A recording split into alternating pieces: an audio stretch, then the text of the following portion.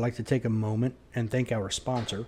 If you have a laser device for training and you want to take it to the next level, or if you're looking to get into using a laser device for training, check out the products at laserapp.com, LASRAPP.com. You can use code CSP2021 for 15% off the items you've selected. And thanks for checking them out.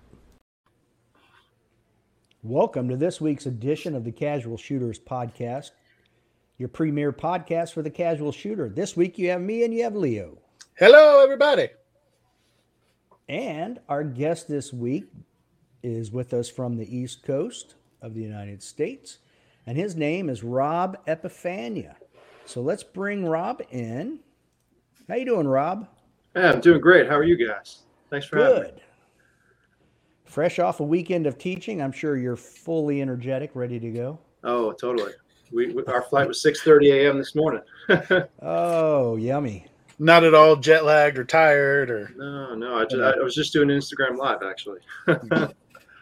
Okay. You're going to double your pleasure today. Let's have fun. Can't wait. All right. So, Rob, what we normally do is we take a minute. We ask a few personal questions to get to know you, and then we move on from there. Okay. All right, Leo, take it away. All right. So these are really hard-hitting questions, especially this first one. So there is a right answer to all these questions. Just be advised. I'm just setting you up, so you're not disappointed when we kick you out early. Mm-hmm. But the first question, probably the most important, what is your favorite movie? Oh, see, I was thinking about this because I heard you guys were mad. I kind of cheated a little bit. Okay. Right. That's good. I don't particularly have a favorite, but to me, I always like the John Wick series of movies. Like they always love them. Go watch them over and over again. Okay. Upside, that is one of the right answers. Yes. So, victory. It's kind of like practical shooting. Yeah. Thus far, you're doing okay. Okay. All right.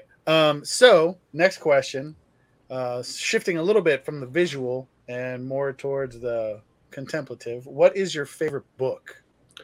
So I currently have two of them. Okay. One of them is called Winning by Tim Grover, and the other one is Can't Hurt Me by David Goggins. Okay. I'll tell you this. So I bought the audio version of David Goggins' book because it is awesome. It has like a little podcast as well throughout the book. I listened to one audiobook for 6 months last year, and it was that book, and I listened to about 5,500 minutes of it over and over again. Okay. Is that good? That's a lot of minutes. Yes. Now, curiosity question. Sure. Is he reading it or is someone else reading it? So someone else is reading it for him. He reads the introduction and the outro, but there's about 2 hours worth of podcast in it, 2 to 3 hours worth. And he is part of that. So like that's like how we're talking, they're doing back and forth, and it is really, really good. Really, really good.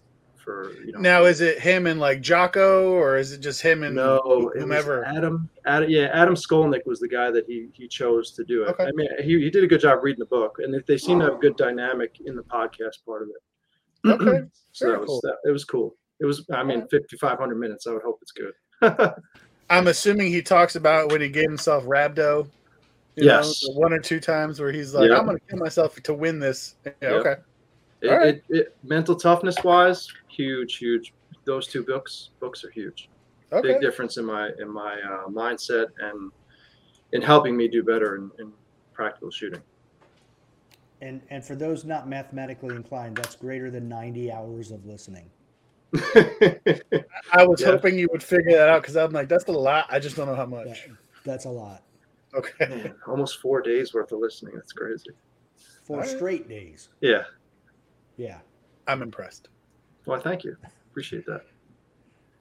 Well, interestingly enough, that's actually a pretty decent segue because both he and you seem to be kind of on that upward trajectory of elite awesomeness in the human being. So, who is your favorite superhero? See, that's another one. I was listening to Matt's podcast. I'm like, oh man, who would I choose? I mean, back in the day, Superman was probably my favorite.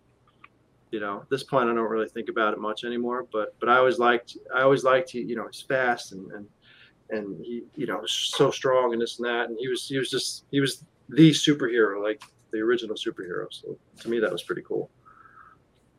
Okay. All right. All right. Now your favorite gun and caliber, but they don't have to be the same. Like mine is it could be a pistol and a rifle caliber or whatever. Mm-hmm. Okay. So I mean, currently speaking, the Atlas guns that I'm shooting, they're probably my favorites. They're my first real taste of 2011s, and I've liked them a lot so far. Right. Caliber wise, I mean, I don't really have a preference or a favorite, but I shot a lot of 9 over the past couple of years. So I probably shot 150,000 rounds of 9. So that's probably in terms of action is my favorite. Okay. So do you shoot production or limited? I shot production from when I started shooting USPSA, and I started shooting limited the last 5 months, November of last year. So right after nationals? Yeah. Well, after limited nationals, yeah, but production nationals was back in May. Oh, that's right. Yeah, it was early, wasn't it? Yeah. They did that to us. They did. That wasn't very nice of them. So I'm going to jump ahead a little bit then, since we talked about it. Are you shooting limited nationals or production nationals? So I am still undecided. It depends on a couple things, right? So production was always that was what I wanted to do everything in. But if production's kind of dying out for one. So, if it's dying out and the competition really isn't there, I want to go where the competition goes for the most part. So that's one consideration. 2, if I'm shooting limited really well, which it seems like it's going to be a good fit for me, I'll stay with limited. It's not I'm not committed to one or the other. My goals are the same regardless of the division. So, but I'm not decided yet on what I'm going to do. Okay. I mean, there's a chance Nils could be shooting production in October. Yeah. Either way, the goal's the same. So, right. It's just a matter of which top guy am I trying to gauge off of. I hear you. Okay. So, when was the first time you shot a gun? First time I shot a gun, I want to say it was around 2008. So I was about 25 at the time. So we're from New York, full-blown adult, yeah. Yeah, I actually built my first gun. So I built my first AR. Cracker Jack box? Or? No, put a lower together, that kind of assemble, I should say. Assemble. Okay. So an AR type of thing. Yep. Okay. I built an AR at the time. I remember the first time I went to shoot it. I was, you get that nervousness that is it going to work?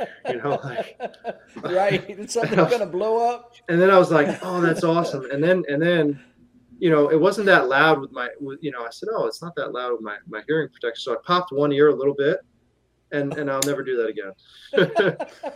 I had ringing in my ear for about a week.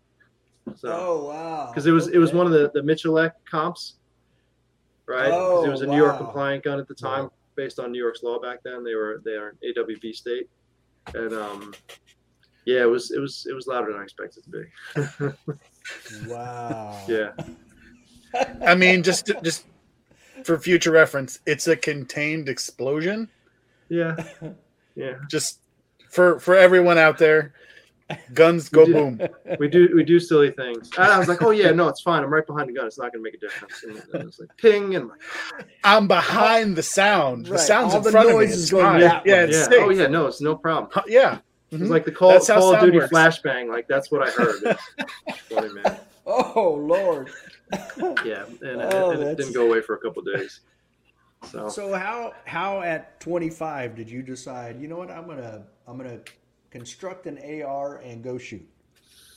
So I'd always been into first person shooters.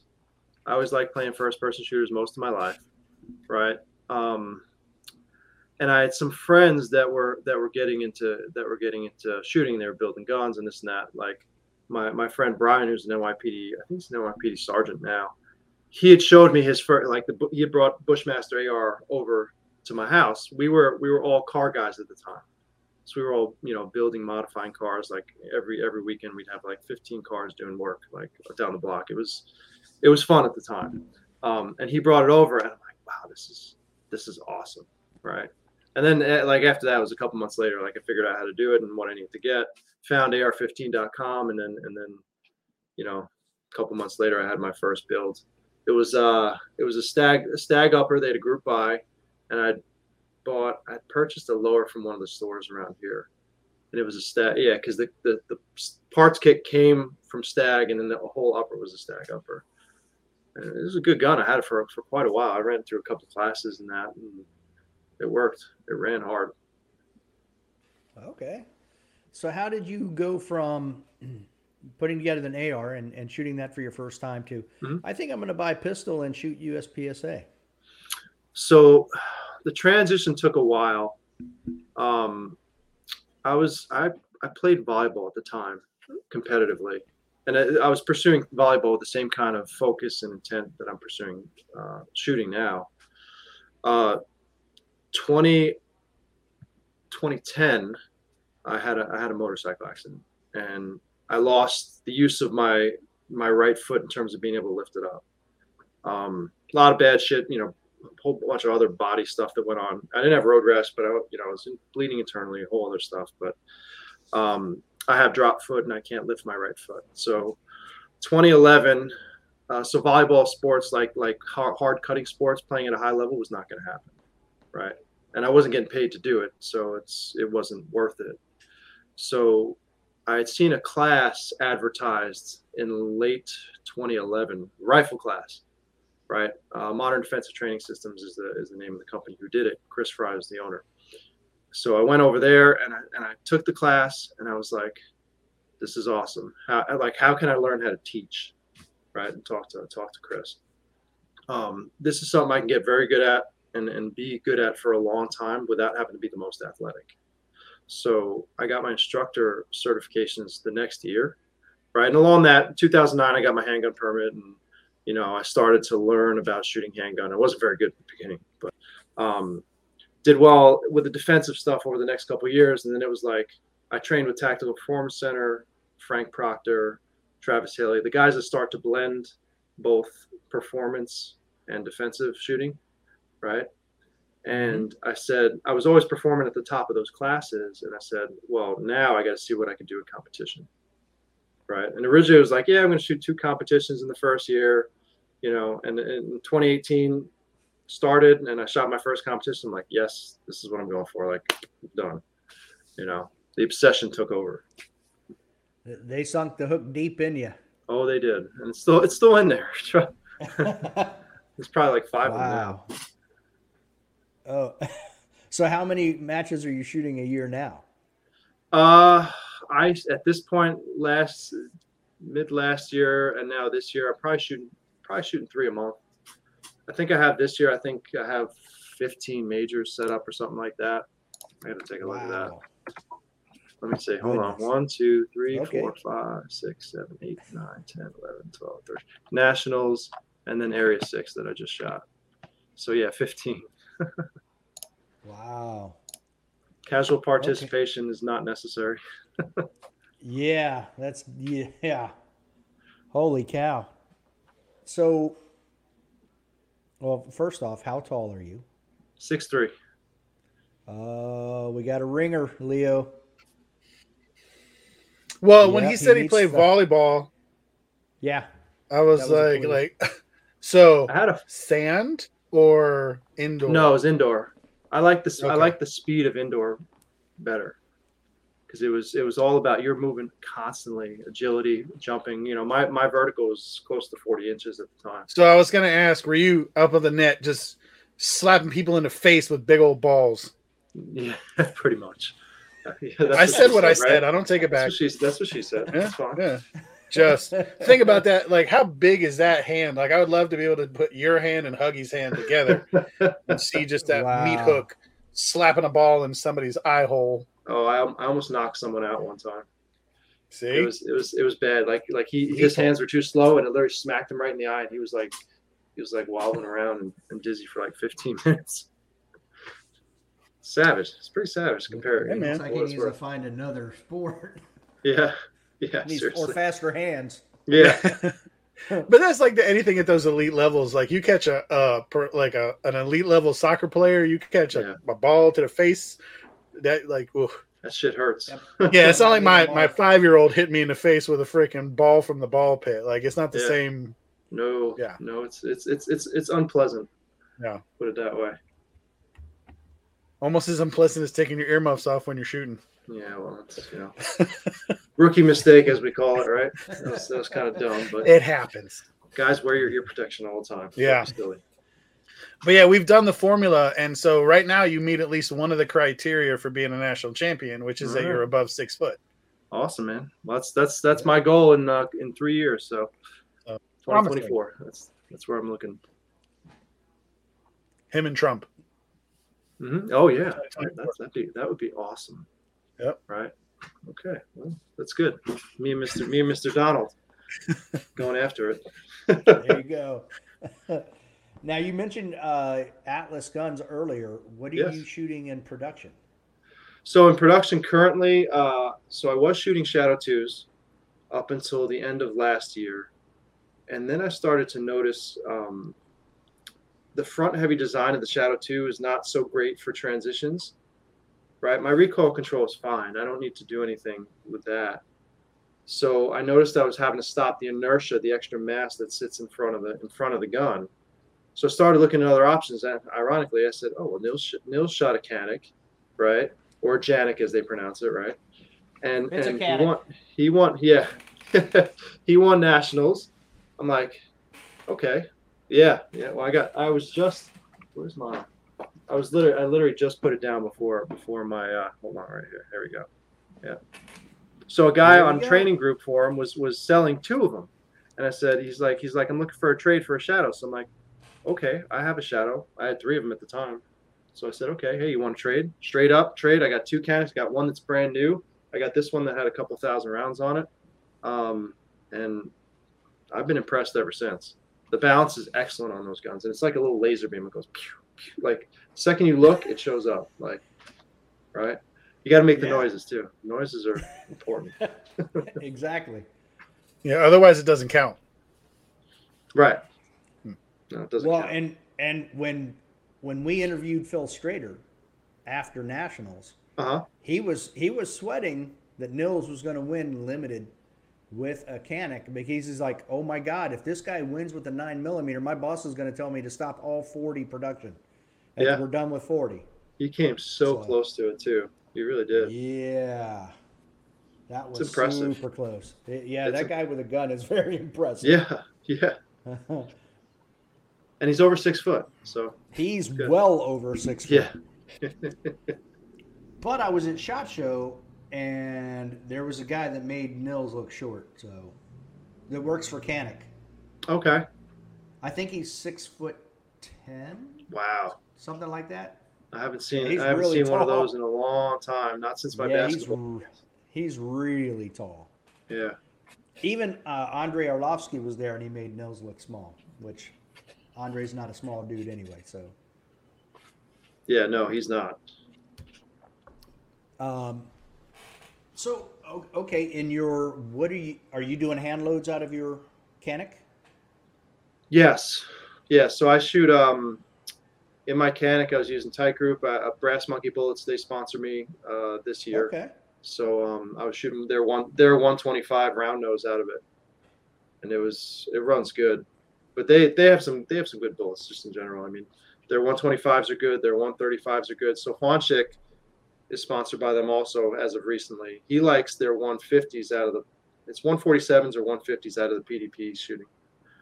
You know, he was telling me the polymer guns are a little bit better with the heavier bullets. He prefers it that way. I heard him saying something about that recently, how he's liking the feel of the recoil better with the one. It's either 147 or 50, like you said. Yeah. The heavier bullet. Have you changed anything on your Canic, the trigger or the springs?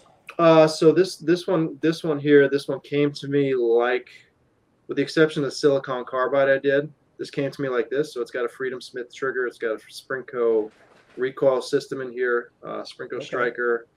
I want to say there's one more thing in here. I can't think of it right now. But he put the brass backstrap on here, so that adds a little bit more balance to it. And I did the silicon carbide job with the help of YouTube, right? The YouTube. I want to do it, but I'm so afraid I'm going to screw it up bad and not be able to get it off. So yeah, honestly speaking, if you send me a message, just remind me, and I'll send you the video I used for it. And okay. honestly, it was really easy to do. It was 20, 30 minutes, and the materials, they cost you $40, and they last you like 10 guns. So like you have plenty of screwing up that you could do. Yeah, and the upside, you got more than one that you can practice on. Yes. So I had this one had the talon grips on. Wife's. There you go. Yeah. So my fiance, she was with me at the training group summit, and she shot my Atlas guns. And she's tough, right? Like when it comes to that, but her plan was like literally bleeding because of how aggressive those grips are. There's some permanent markings on the gun from where she was like ripping skin off. So it was funny. But yeah, no, that works well. It takes 20 minutes to do, and it makes a great difference. And the tutorial on the video was excellent. I had the talon grips on here before, and I found that within like a couple weeks of training from my grip pressure, I literally started ripping the talon grips off because I was heating up the adhesive and actually removing the grips. I mean, it's not designed for Superman hands. Yeah, that's just you have freakishly non-human monkey hands. That's just you can't. Yeah, with all the calluses to boot too. So that's the upside to having small hands. Yeah, and I like a super gritty grip. Yeah. So I was using the talon. I thought they were okay. I was finding that it was coming off. So like Leo and I went to Handle It Grips. Not a sponsor, but right, definitely not a sponsor. And I tried that. It's a little grittier, which I like. But I was just at the Delmarva match over the weekend, and Bill Duda was making fun of me, saying, he's like, "Really? You're going to use Handle It grips?" Because I guess he used them, and they would spin on them. They would rotate on the grip, and that's when he ended up going to silicone carbide. So I'm still considering doing that.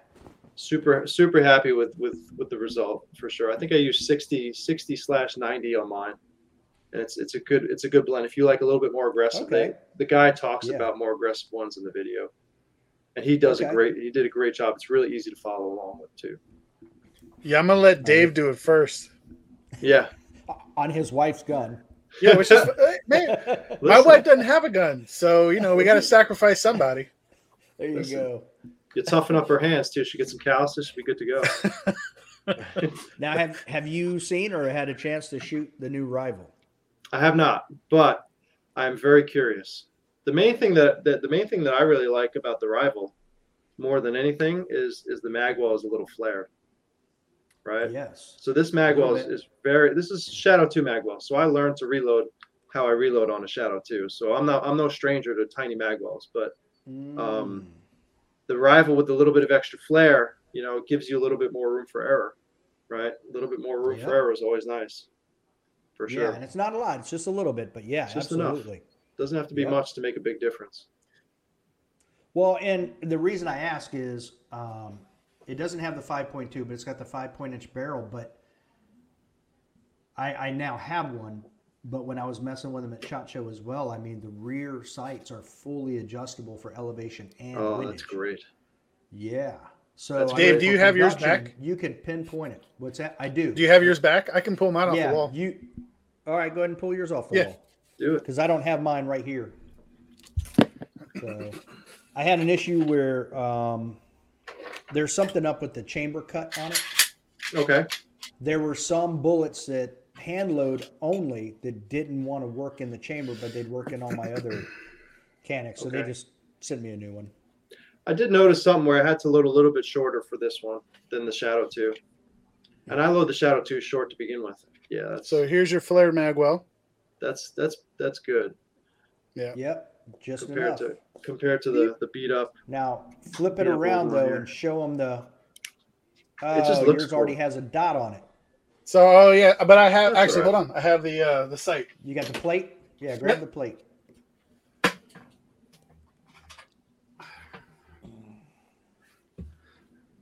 It's the upside of doing your There show we in the go. gun room. So Yeah, that's pretty cool. There you go. Yeah, there you go. You can see it's even indexed in the middle, so you Yeah. know exactly where the center line is. So very nice. That Very is a impressive. very, very nice feature. Yeah, I wouldn't Very expect nice. that out of a, just a standard factory gun. Right. So, Some of those Turkish guns have been kind of nice coming out. My buddy Noel, he works with Gersan, right? And the way they come out with changes, it's quick, right? We were talking about their regard, and we were talking about the same kind of thing. And within like a couple weeks, like all of a sudden, we see fiber optic front sight, and we got a fully adjustable rear, and it's quick. And he has a gun named after him too, which is kind of cool. oh Because wow, that's pretty wild. he's been shooting for them for a couple of years. He's got a 1911, one of their 1911s named after him. It's like the 1911 SC Knoll or something like that. It's pretty cool. That is pretty cool. Yeah, not many people Wow. can say that. No, not at all. So, how long did it take you to make GM shooting production? So I started in April of 20. My first USPSA match was April 2018ish, Okay. right? Technically speaking, if the Nationals classifier would have gone through in May, I would have had it in May. So just about 3 years. Yeah, 3 years. But it took the extra 6 or 7 months for it to finally go through. So I had it by, it was end of November, beginning of December this past year. Right, but you actually shot the score in May, so yeah. Yeah. It was like 96% on that stage, and then it was Okay. So it was 100, and then at the time I was like, yeah, no, I got everything now. But then I was shooting a bunch of other majors, and I had 100 that was coming out, and the whole math and stuff. So I was like, So I shot. I had like an 87 and then an 88, and then I had one at one of our local ranges in Staten Island, and it was 93, and I needed a 92, and I'm like, okay, I'm not shooting production again until I know that this classifier is going through or not. I had heard that it was, but I didn't want to. Ben reached. Ben and I were talking. He's like, yeah, don't shoot production for a little while. Right, let it go through. Mm-hmm. Yeah, I hear you. Now, what did you think of Area 6? Area 6 was fun. For me, so being in New York, we're shooting 10-round capacity quite a bit. Everything's pretty much 10 rounds.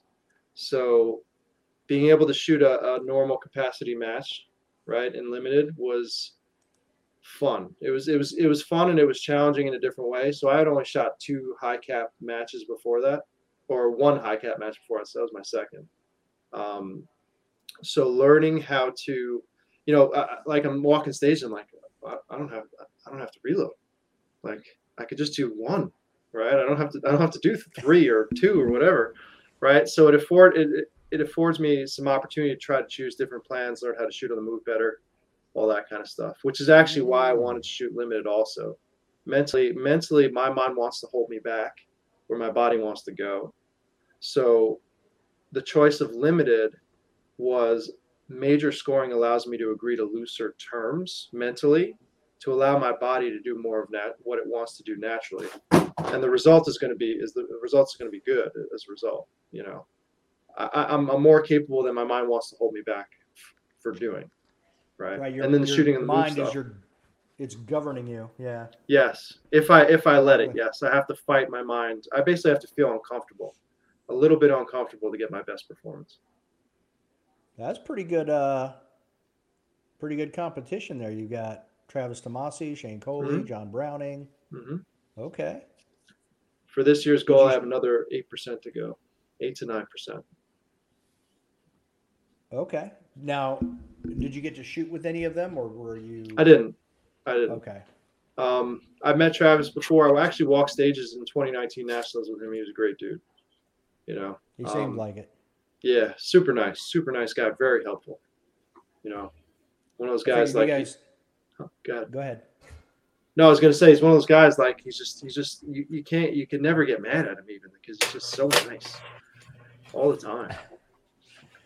I feel like you guys could have like a side bet though on your reloads during the match. You know? Yeah, yeah. Reloads were my initial obsession for sure. I probably spent a lot more time chasing them than I should have, but you know, it's how it goes. It teaches you stuff too. You know, try and excel at one thing like that teaches you a lot, really a lot about how to chase that level of detail in something else, in something that now it's chasing the right thing. You know, chasing reloads is cool, but you know, you're doing, even in production, you're doing 2 or 3 reloads in a stage. It's not as much as, let's say, chasing perfect transitions, right? That's going to save you 1 to 2 tenths of a second on a 32 round field course, 20 transitions, you know? Right. So, yeah. But being able to do that to that level now allows me to put my mind to work to figure out the same thing when it comes to transitions or movement or efficiency, you know, and that now pays off. And again, mathematically, I mean, if your transitions are just a quarter of a second faster, over 20 of them, you're talking 5 seconds worth of transition time. Without doing anything different. Exactly. Yeah. Just with that. So what would you say right now? What do you think is the area that you need to work on to get you to that top 10 level? So where I'm focusing this year's skill development is on movement, right? So especially with my drop foot issue, it makes movement different for me compared to other people. So I have to work harder to do the same things that other people might be able to do a little bit more naturally, right? So movement for me is literally what I'm practicing probably 80 to 90% of the time at this point. Static stuff last year I spent all year working on transitions. So now it's to the point where I can put that on almost autopilot. So drive my vision to the right spots and let the gun come there. And now I can start to really pay attention to the lower half of my body at that level of detail that I chased transitions the year before, and that I chased reloads the year before that, and so on and so forth. Okay, so I have a couple questions on that then. Absolutely, because one, I'll start with I don't want to call it prosthetic, but are there shoes that are somewhat spring loaded in the bottom that can help with the rise of the foot back up into a normal position? No, I don't know if I have it here. I'll show you what I'm wearing currently. Right. Okay. So we're gonna get taking my shoes off now. Gonna get a little weird, but it's a scratch and sniff. Yeah. Well, no, I wouldn't want to sniff these ones, but to each their own, I guess. So what I currently wear now. So this is made by a company called Sabo, right? And you see how there are these little strings here? Yeah. Right. There are eyelets that hook into the shoe right here. Okay. Right. So the way this goes on, and these are like the boa straps. So like when you loosen it, you can pull the string, and then what you do is you ratchet it. Right. Okay. So this goes around my foot. Right. And there's a little magnet strap that holds it together. It'll help if I put it together correctly. Right. So this goes on like that. Right. You see that there. Okay. Yep. And then the strings that goes around my ankle, and the strings hook into these little straps here.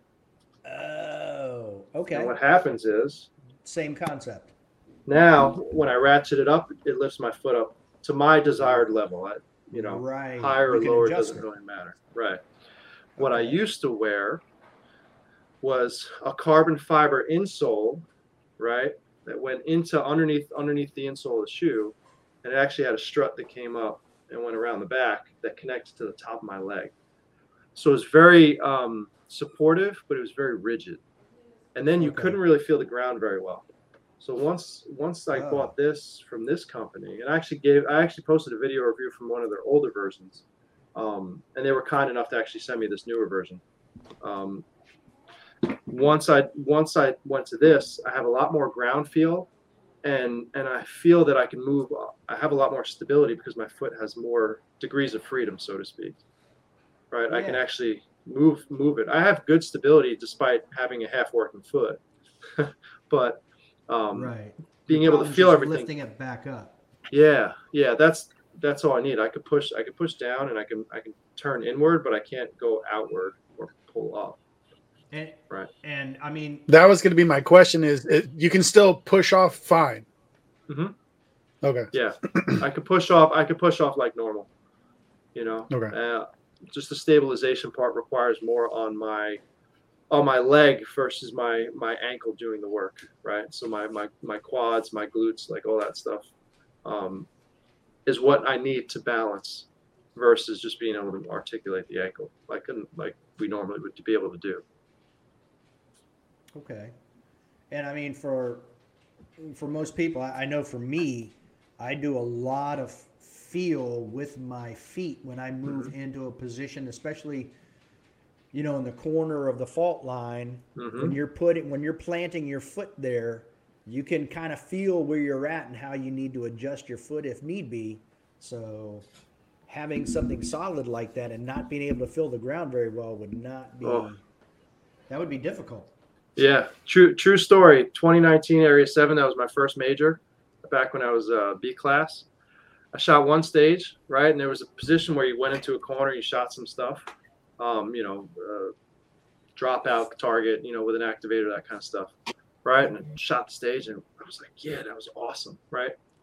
But I didn't realize, because I had that big old strut brace like thing, that my foot had actually leaned out and touched the ground for 5 shots. So, oh no!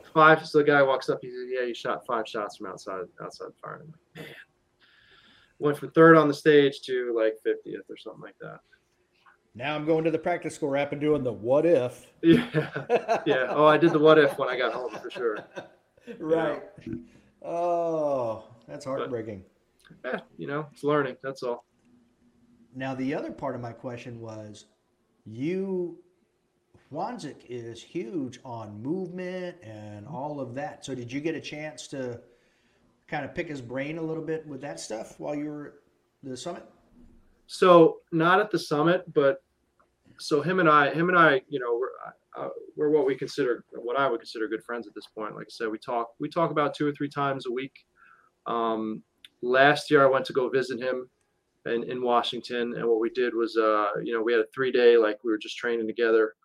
And actually at that time we tried to figure out what way to start pursuing movement for me, Okay. and with my situation. So on PSTG, there's actually a movement series that we did together, right? Where we actually took the videos and discussed all these things, why we're doing what we're doing. And it's on PSTG for everybody to look at now. So you can see exactly how that went and why I kind of choose to move the way that I move now. It made a big difference, 100%. He even took me to his physical therapist, right? To see about some of that stuff and see what we can work on in terms of movement. He really tried to go above and beyond to help me out, and it's paying off, for sure.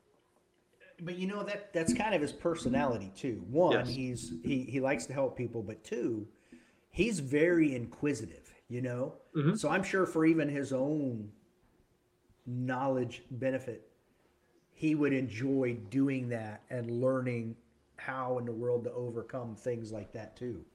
Yes. And he would actually tell me some of the things that he would do is he would do things wrong on purpose just so he can understand how to teach somebody that's doing that wrong thing. So like the wrong things with the grip, he would actually shoot like completely wrong on purpose to understand what he might tell somebody in that case to do. Which is, he's totally committed to being a mentor and a guide. He's just an awesome dude, 100%. I'm glad that he's a mentor to me. It's helped me a ton. On a sad point, I don't have to mess up on purpose. I do plenty of it on accident. Yeah, we all do. We all do. Are you going to say something, Leo? Yeah, I was gonna something very similar. Like, I'd love to see what he messed up on so that he can. I mean, insert mess up here, and you'd probably be like, "Oh, Leo, I can help you fix that." He shot. So one of the things he did, he literally shot with a teacup grip, shooting doubles on purpose, just to understand how it works and why it's so weird. This would be the perfect time to have Huggy on the show. I don't know if you've ever seen Huggy, but imagine a large African American male holding a firearm like this. Sorry, Dave, I'll point it somewhere else. Yes, and doing this, and that's the grip he has the first time you take him to a match. Yeah. And I'm like, I don't know that guy. He just followed me. One of my closest friends. I've known him for over a decade. Like, we were on a unit together in a fire department for like 2 years. I've known a guy a long time. I disavowed. I was the CIA, and he got stuck across enemy lines. I'm like, I don't know him. You are no longer my friend. Yeah, like, we cannot ride the bus together. Yeah, it was rough. He is pretty funny. That's a tough one. And now he's a law enforcement officer. Oh, okay. Right. Well, did you fix the grip though? Department. In the fire. Yeah. I mean, the likelihood of him, the likelihood of him having to draw, let alone discharge his firearm at work, is relatively low. Yeah. Unless somebody doesn't want to get a violation for fireworks, which would be kind of silly. But, you know what I mean? Right. So I'm gonna knock on wood real quick because I don't want to get Huggy shot at. But yeah, I don't really foresee him needing the skill set. But, right.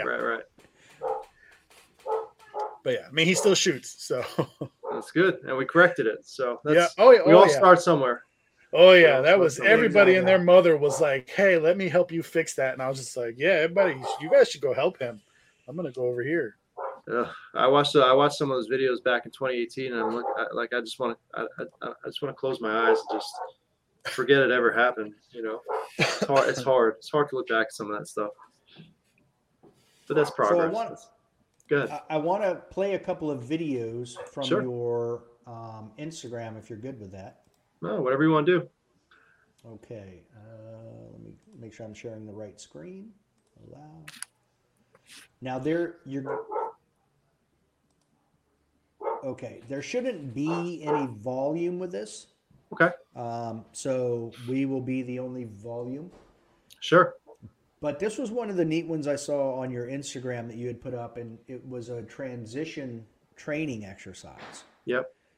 Do you mind taking a moment while it's going and just talk about what you're doing and why? So, yep. So as we're playing it, right? What I'm describing to people is the transition process, right?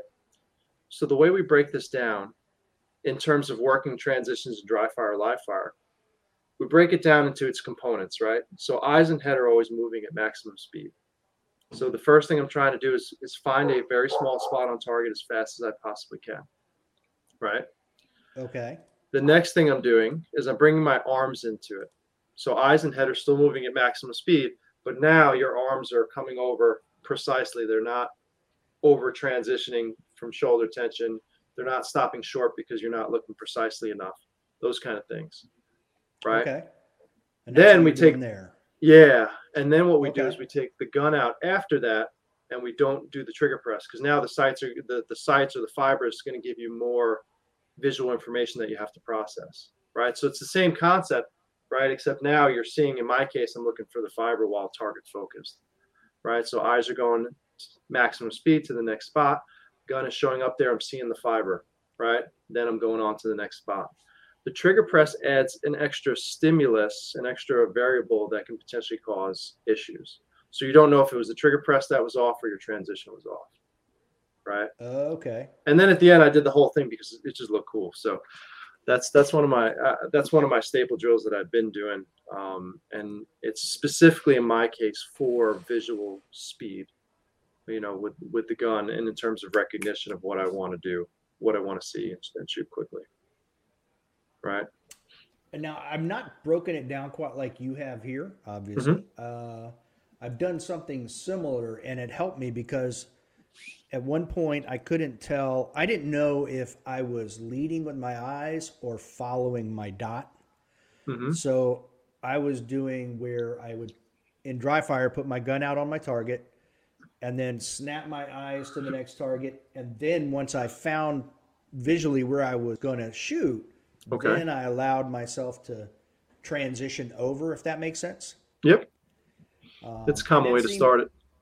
that seemed to work for me, but I really like this. I think this is good, especially for someone. Had I been doing this then, I think I would have been much further ahead where you're breaking it down bit by bit by bit. Mm-hmm.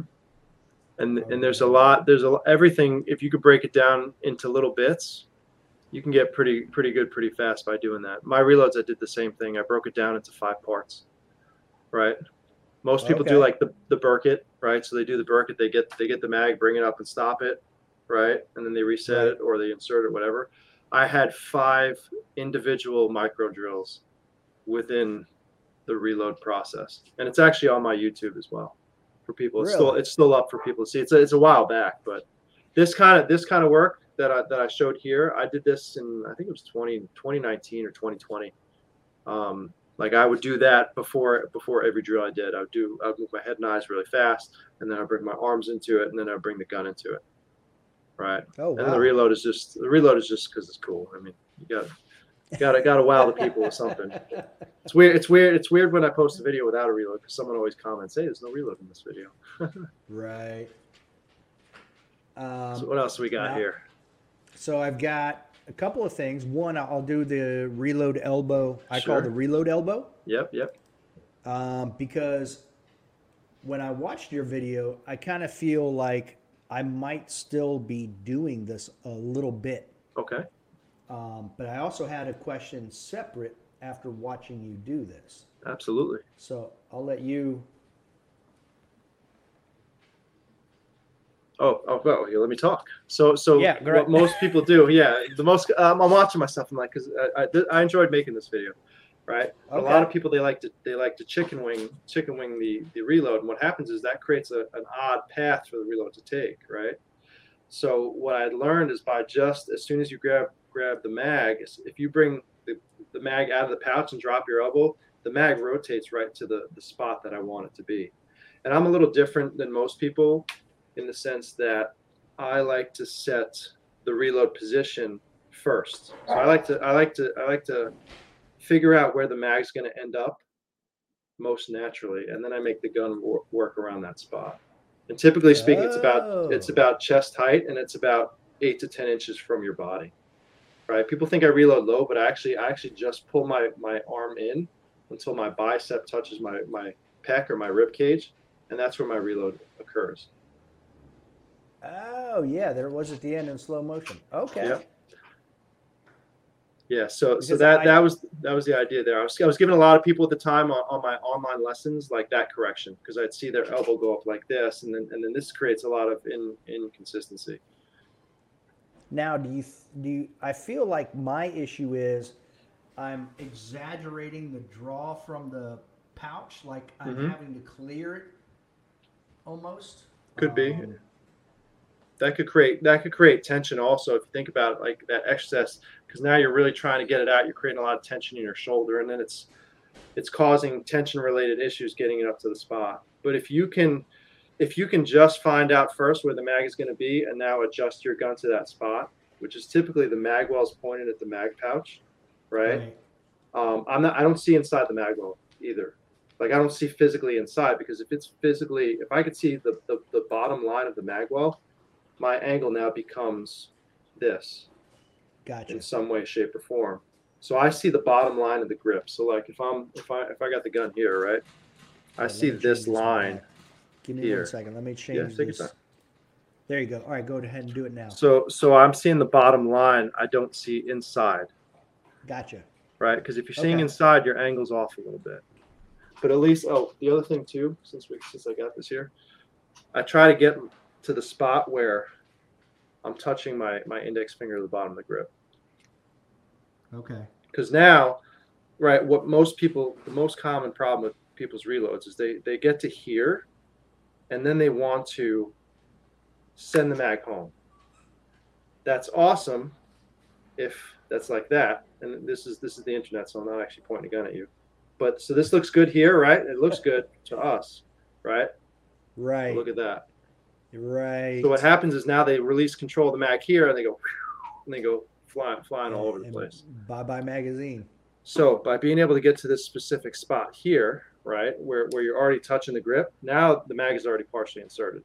Yeah, there's only one place it can go. Right. If you can, the faster you can recognize that or confirm that the mag is going in, you can send the mag home. And what happens if not? Now you have full control up to this spot, right? And if you bump, right, you'll feel it first probably. You'll still have control of it, and then you can just put it where it needs to go and insert. It doesn't cost you as much time. It also creates less stress mentally, right? Because that's the problem with people trying to reload fast. They get mentally rushed, and then they try to do this crazy stuff, right? If it's as simple as, is it going in? Yes, put the mag in. Is it going in? No, put it where it needs to go in. Put it in. Makes it simple, right? Simple creates less stress. You don't worry about it as much. There's a Nationals video on my Instagram, right, where I'm actually able to process things at such a high level with the reload. It was a standing reload stage, so it's 2-2, 2-2 reload and a stack in the middle, right? Body, head. And I remember on that stage, right? You take a look on the Instagram later. I remember seeing the witness holes on the mag, and seeing the numbers as if I were holding it in my hand, looking at it like this, at full speed. It was cool. It just shows you when you push yourself to try to process faster, like you can process a lot more than you think. Wow. Yeah. You just have to train yourself to do it. Wow. Yes. So I noticed that it looks like you have bullets out in a mag pouch. I do. Now, do you prefer that over bullets forward? So, yeah. So this is my setup here. Google Reboss is what I use. These have worked the best for me, by the way. They don't break. They're and the release is good, and they don't fall out. But so when I first started, I started doing bullets forward, right? And I had seen Ben's website, and I actually reached out to him on Instagram, and I said, hey, what do you think about bullets forward or bullets out, right? And he said it really doesn't matter. And truthfully, I agree with that. I don't think it matters a lot. I think if you're comfortable with it, run bullets forward. If you want to run bullets out to try it, that's great. That's what I did. I just tried it for a bit, and I just liked it. It was good. What I do like about it is that I can grab each mag individually if I choose, right? So they don't really get in the way. You're not kind of sweeping back and running mags into other mags potentially. The other thing that I like is that when you go to grab the mag, right, your wrist doesn't have to rotate. So when you grab bullets forward, your wrist has to rotate, right? Whereas bullets out, your wrist just come up to the spot. Bullets out is not as good when you start moving the pouches forward. So like in my production setup, even after the change, the rule change, right? This was my first pouch before, right? I took my fifth pouch and moved it in front, and that's all I did.